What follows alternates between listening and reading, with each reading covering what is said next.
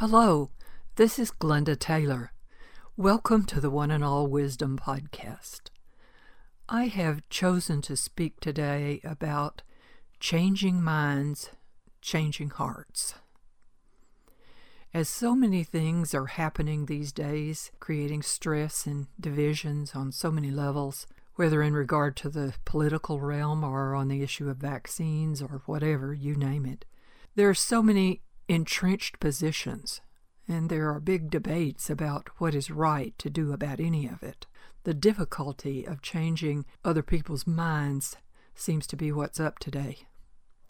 From the people on the street or in the countryside to those on the Supreme Court, we are of many minds, and some of us are losing heart. I have hardly known how to create a podcast for some time now, to find words to say anything. Much has been written and said, some valuable, some exhaustingly redundant, about everything. What can I add that would be useful? I've been humbled by all the heartbreak and outrage and passion on all sides of so many things these days. What do I know? What can I say that is helpful? I finally realized I have only my own experiences that I can honestly speak about. But I'm old and I've had a lot of experiences, so I've decided to reflect on some of those with you. I'll tell you here at the first that I'm not going to try to change your mind about anything. I'll just tell you some of my own experiences that may be meaningful. Let me begin when I was young. I remember well a heated discussion I was involved in when I was in high school, a discussion about race, civil rights. Our math teacher had encouraged the discussion since the integration of schools had only recently been ordered. Ours was an all-white school in a pretty impoverished rural area of East Texas. There were only 21 people in our senior class, and that day everyone wanted to talk at once. I was so animated in getting my own views across that I remember I was actually standing up and looking down at the person I was arguing with, who was seated next to me, a boy I had known for most of my life, who was usually a quiet person, but who was just then unexpectedly disagreeing with me firmly about those he called Negras. He called them that, at least in the classroom. He probably called them the other N-word outside of class. Finally, I said to him loudly, my face no doubt red with passion, "They are as good as we are."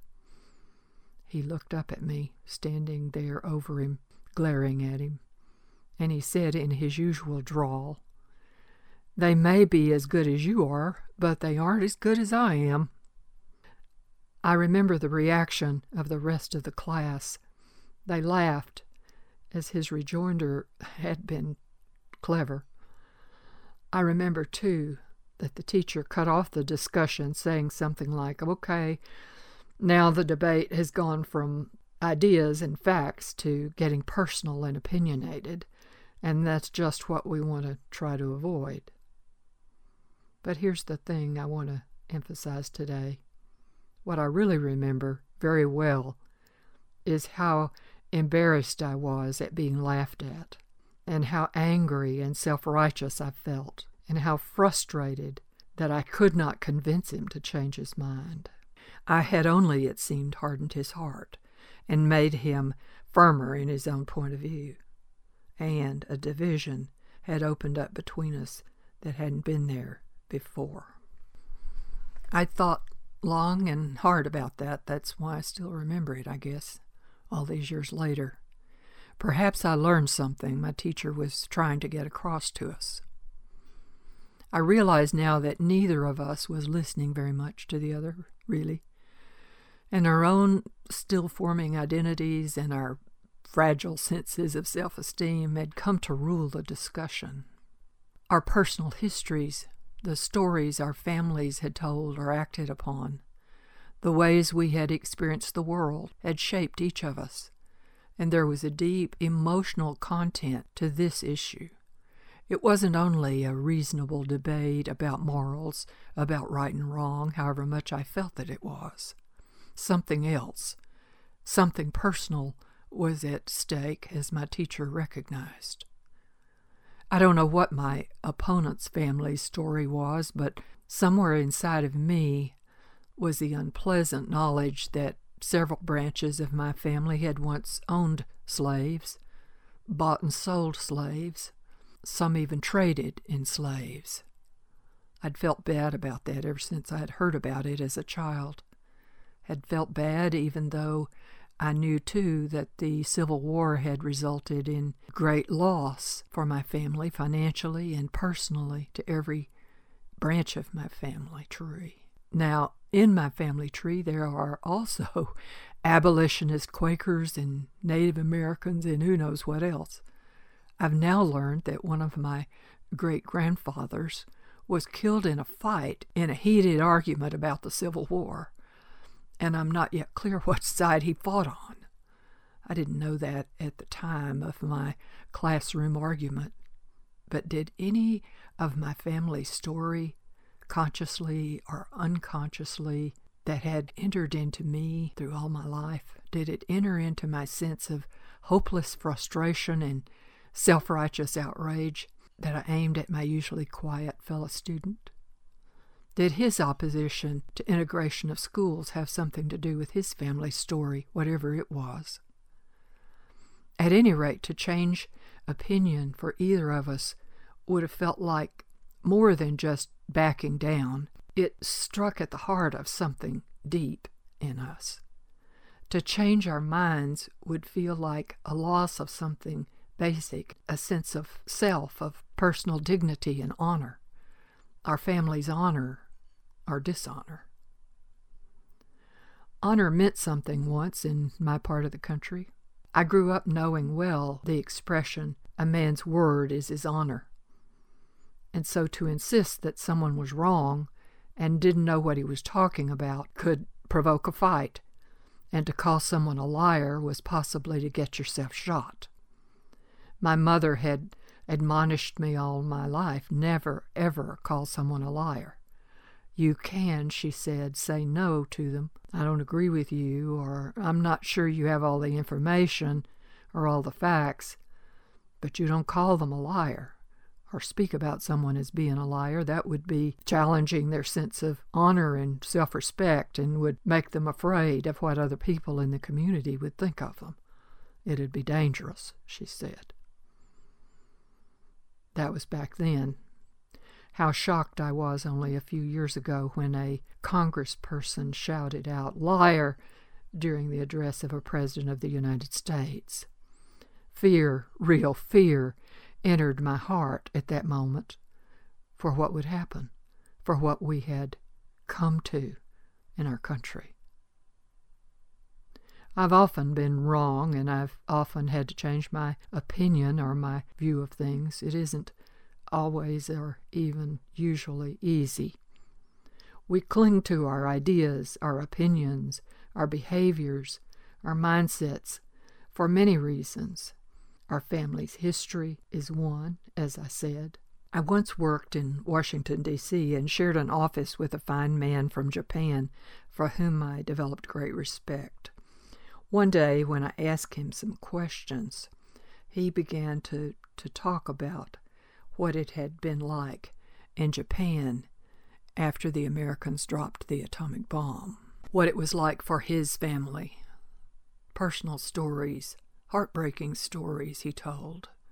The bomb itself, the blast, the shock, the smoke and cratering of matter, the devastation and horrific deaths, the fear, the helplessness, the loss of everything, people, land, hope, honor. Suddenly, listening to him, I felt something shift inside of me. He wasn't trying to convince me of anything or to justify Japan's actions in the war. He only talked about it because I asked. I had grown up listening to my stepfather's stories of the Second World War when he fought in the Philippines against the Japs, as he called them. That, too, had been horrific, he said. And I had been schooled to be aware of what the bombing of Pearl Harbor by the Japanese was like. The horror there, the death. My cousin served in the Navy later, and to think how he could have been there in Pearl Harbor, it was wrong, and we were right to fight back. I knew that growing up. What I didn't know, until that day in my office, was what it was like to be an ordinary citizen in Japan whose experiences were the result of decisions made by their government over which they had had no control. My office mate, in telling his own stories, touched my heart, moved me deeply, not in a place of debate over right and wrong, but in a place of more universal compassion. The work we were both doing right then in our employment at the time, long after the war, was to improve relations between our two countries. It was good for me to have to re-examine my own point of view, my own given perspective about that war, and about the Japanese people in general, as he had to do about America, about Americans, in order to be my friend, to work with me and trust me and invite me to his home. We each had to make personal and heartfelt connections for real change to occur in our mindsets. And that change did not negate who or what I or my family or his had been in the past. It only broadened and made more open-minded my own sense of reality. I didn't even know then much about the American government's actions in the internment of the Japanese Americans in my own country during that war, how those people were assumed to be and were treated as enemies, those American citizens, to their great humiliation and loss in so many ways. Were any of them Japanese spies living in our midst, as was feared, as our government asked? Would those people, because of their previous nationality or their ethnicity, act now against this country? Would they be patriots of the U.S. or Japan? Well, let's not take chances. Let's just lock them up. Later, those in power in our government would decide that the internment and taking away the rights of the Japanese American citizens had been wrong, unfortunate. I wonder what our government or some of our citizenry would do these days. I think I know, judging from recent events. I do know many American men who had fought in that war who refused for the rest of their lives to buy a Japanese car or anything that said made in Japan. Japan had been our enemy. Japanese soldiers had killed our soldiers, threatened our homeland. As I heard one of my uncles say, they killed my buddy right next to me, blew him apart right before my eyes. This was said during a big debate my several uncles were having about whether or not to vote for Eisenhower. I was young, but I remember the passion in each of their voices. They disagreed strongly. They and their families had for generations been Democrats. Eisenhower was a Republican. Most of my uncles were going to stay Democrats, they said, but one uncle said, I don't care if we've always been Democrats. Eisenhower led us in the war against the Japs, and I'm sure going to follow him now. There was a long pause. Then I heard another uncle say, with another kind of emotion in his voice, something beyond politics. Yeah, the Japs, their soldiers did all that, like you said, Pearl Harbor, awful stuff. I saw it too. Hated the sons of bitches, but you never saw what my squad did to their women and children who were hiding there in those islands, hiding in caves, holding their little kids. What I did in fear, in revenge, I guess, or because I was told to do it. And his voice had stopped then, and he walked away. He had nightmares the rest of his life. He wouldn't debate about the war or talk about it anymore. His heart could not participate in a mental debate about right and wrong, about Eisenhower or no Eisenhower. His personal, heartfelt humanity took him over and almost broke him through the years, I have to say. Personal stories. Stories from the heart. When we hear them, we are changed. We are broadened. We move beyond debate over ideas and into heartful territory. Knowing each other's stories can make us friends, even when we disagree.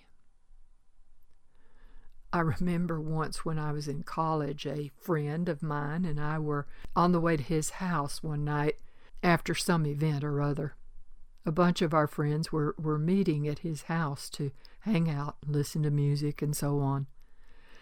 But my friend, who was a dyed-in-the-wool conservative Republican whose father was in the oil business, and I, who was not a conservative, got into a big political debate on the way to his house. And so when we arrived there, he just kept talking, and we kept sitting there after he turned off the engine, and I kept answering back to what he said.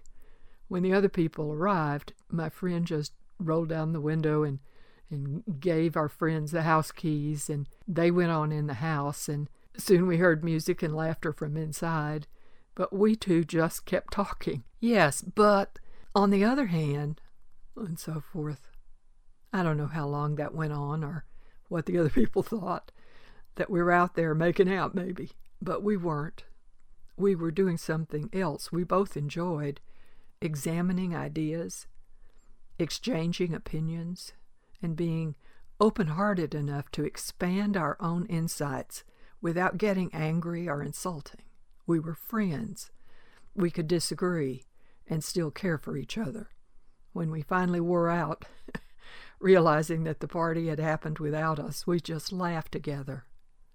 And I remember my friend said to me, Fuller, that was my name then, Fuller, you are indeed a worthy opponent.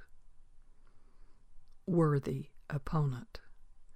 When I worked in Washington, D.C., our Congress people treated each other as worthy opponents.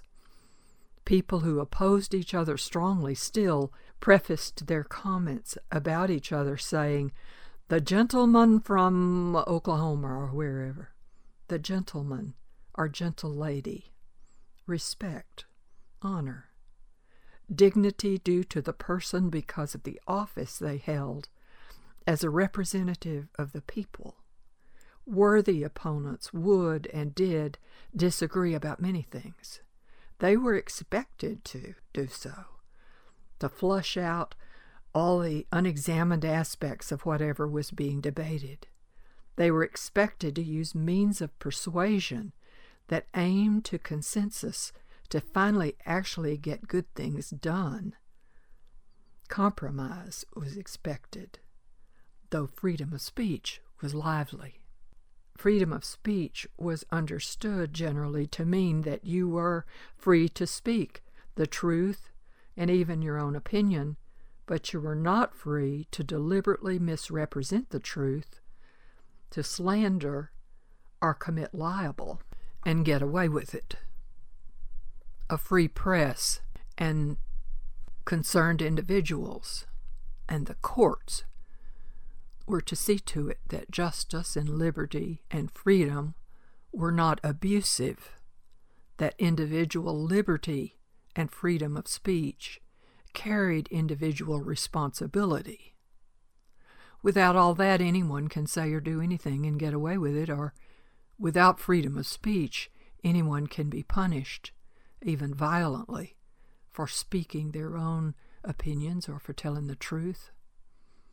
That's been the case throughout much of history Jesus was crucified on a cross, for example, in part for stating his opinions and acting peacefully in opposition to some of the ingrained ways of those in power at that time.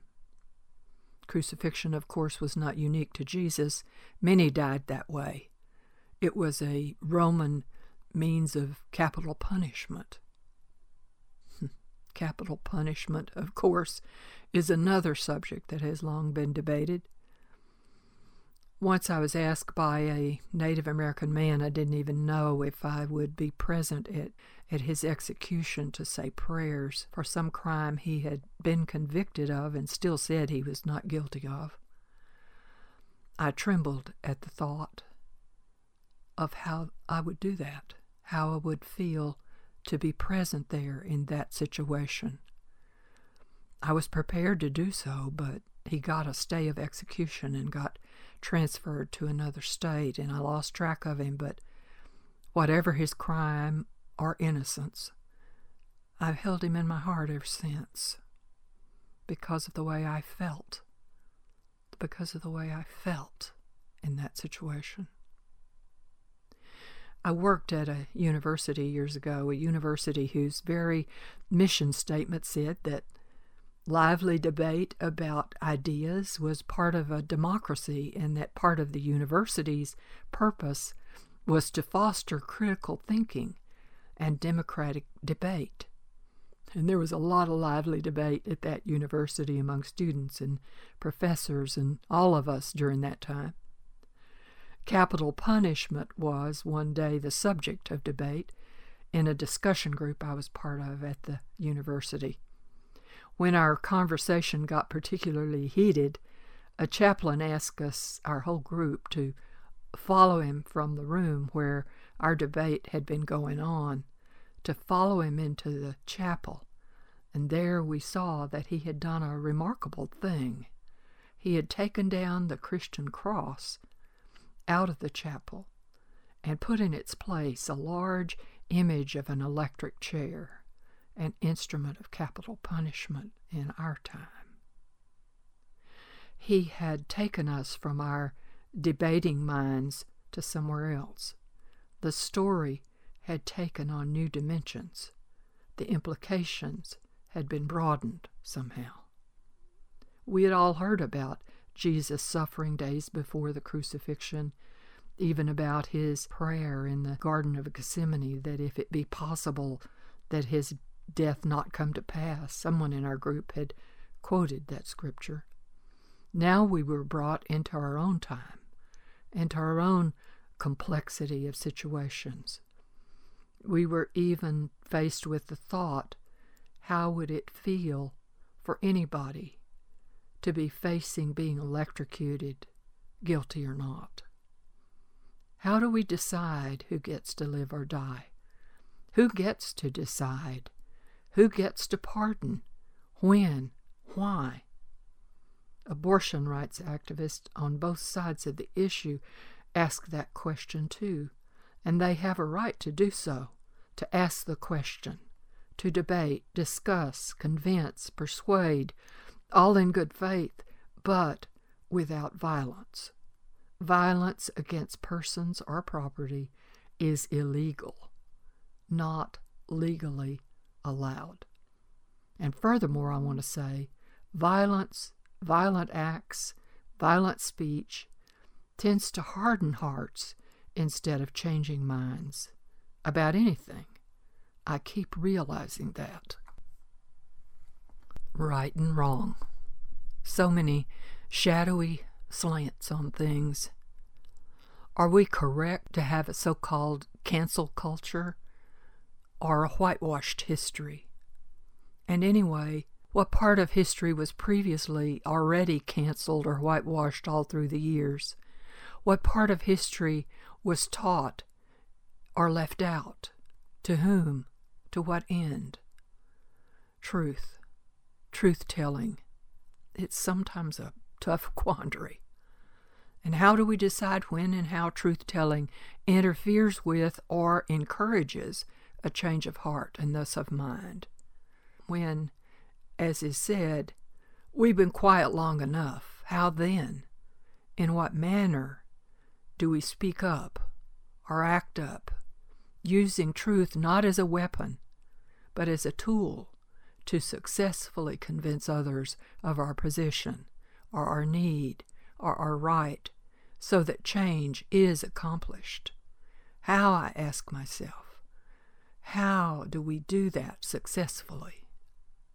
We all certainly have a need to feel that our sense of reality, whatever it is true and correct. This stabilizes us in our world. It connects us to family, community, culture, to everything. We cling to that stability, I think, and to change things, even to change our minds, can threaten that sense of stability and security. To change our minds and attitudes about some things that may be generations deep, unconsciously inherited or adopted, involving strong emotions.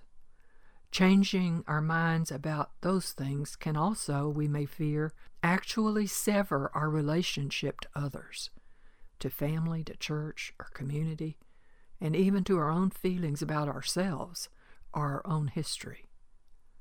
It is never easy to have to look honestly at our shadow or the shadow of our nation or our religion or whatever. These things are heart deep, and it is only at a heart level that they can shift and broaden rather than negate and violate a healthy sense of self. How then can we convince others to change their minds, to broaden their minds, while they retain a healthy sense of self? I remember once when I was leading a weekend workshop and was giving a presentation about women's history, and I gave some very vivid examples of violence and injustice against women throughout history, and even in the current time. During the break, a young man in the group sat quietly alone. I went up to him and he looked at me and he said, "Hearing all that, I feel ashamed of being a man." That, of course, was not my intent. In the next session, I changed my agenda, and we all discussed that, his statement, his feelings, discussed how change can come about that leaves all of us with both ongoing self-respect and a sense of responsibility to see that correct change occurs. What do? We all ask, about what's in our collective memories, in our unconscious grief or shame or desire for revenge or fear of retribution or injustice, or whatever. Given all that, how do we persuade others to do what we think is right, good, reasonable? How do we come to a willingness to change our own minds when it is right to do so? Why do we cling to our own opinions, even when it is to our own obvious detriment? I think we do so ultimately because of a deep-seated concern for our own self-preservation, concern for our physical safety or that of our families, concern for our own personal power and freedom to act, concern for the potential or actual loss of our goods or property or positions or possibilities, concern for our honor and esteem, concern for our financial well-being. Any of that can be right and proper, and any of that taken to an extreme can become a dangerous quest for power over others and an attempt to retain power at others' expense. Once, as editor of a magazine, I wrote an article called Power and Poverty. It was accompanied by pictures of the fabulous Houston skyline, as well as pictures of the rundown row houses of Houston's impoverished poor. It was when I was working at the university, and this was to be published in the university's alumni publication. Before it went to press, I remember there was a big discussion in the vice president's office with the alumni director about the danger of alienating some of the alumni who were donors to the university. Money. Just comment unfavorably on power, and you mess with the sources of money. To the university's credit, the article was published, and though there was a bit of a dust-up about it with some alumni, there was actually an increase in giving that year to the university, as many alumni approved of truth-telling as the mission of any university. Truth-telling and money, power and poverty, politics and principle. All of these are as urgently in the forefront of our society's consciousness today as I've ever seen them. The current President of the United States said this week, "What side are you on?" I say today that whatever side you're on, you might consider how you go about changing minds by changing hearts. To make a major shift requires an emotional shift, a change of heart. We have to be able to feel something, not just think about it. We have to find that common humanity that my uncle had to feel for the Japanese, and that my fellow office mate had to find in me, and I in him.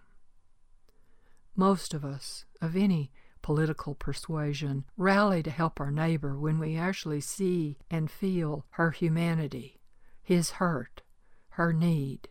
How do we come to really see and feel that for those we disagree with? How do we bring heart into our current heated atmosphere? I do not pretend that I have all or even any absolute answers about how to do that. I suspect it always depends on the circumstances of every individual situation what is needed.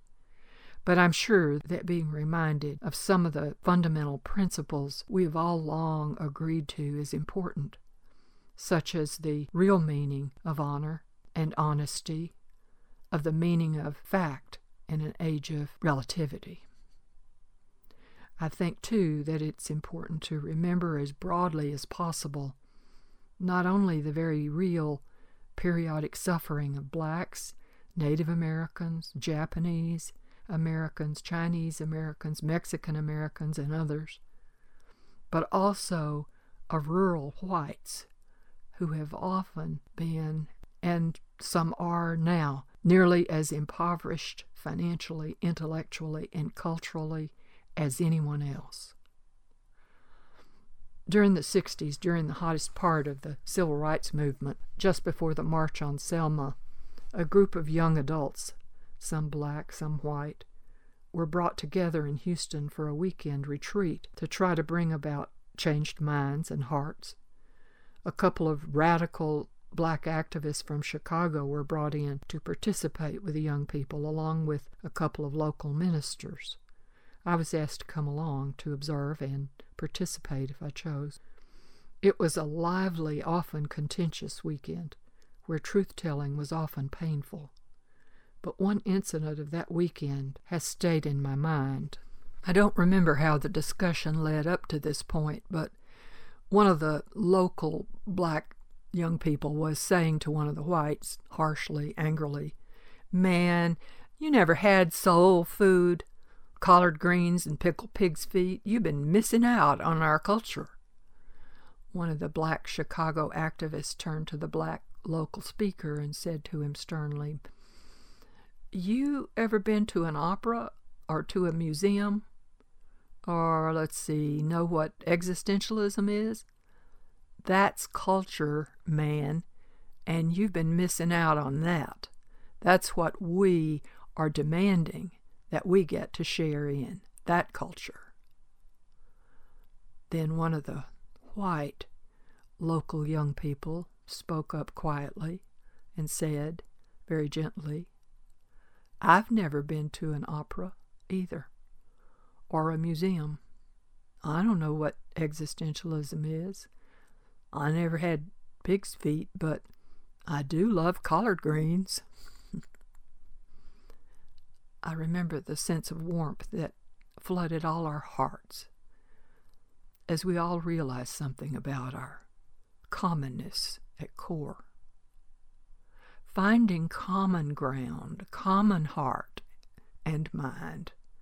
Heart involves compassion and inclusion and willingness to share, to forgive, to overcome not only prejudice and injustice, but also to overcome the lingering scars, the traces of resentment, revenge, assumption, entitlement, and all the rest. These past few years, I, like many of you at times, have been outraged, discouraged, fearful, unmotivated, depressed. What's happening to our country, to the world, to us? At times, I can't wrap my mind around it. So again and again, I've been brought back to my heart, my own experiences, my own history and sense of history, as I dare to contemplate the future. I'll close with one last incident. I've mentioned this before, I think, in another podcast. I was a little girl, and I was with my mother and some other women at a neighbor's house. The neighbor, a white woman, there weren't any blacks in our little rural community then. This woman was away in hospital, maybe having another baby. She already had a whole bunch of kids. The house was an old frame house. The front porch steps were falling in. The living room was blackened with soot from years of smoke from the fireplace. The mud chimney was crumbling, and the place was filthy. I guess I turned up my dainty little nose and said something under my breath, because I remember my mother saying to me sternly, "Don't you judge. You never have any idea what another person's situation is really like. So you get busy and help get this cleaned up as much as we can before she comes home. She needs us. She needs us." We need each other today, all of us, poor, rich, righteous, wrong-headed, and wrong-hearted. We all need each other. Let us indeed bind up each other's wounds and get on with redemption, overcoming the past, and creating a future closer to the light, closer to heart, as open-minded as we can be. Thank you for listening. This is Glenda Taylor. Join me again another time on the One and All Wisdom podcast.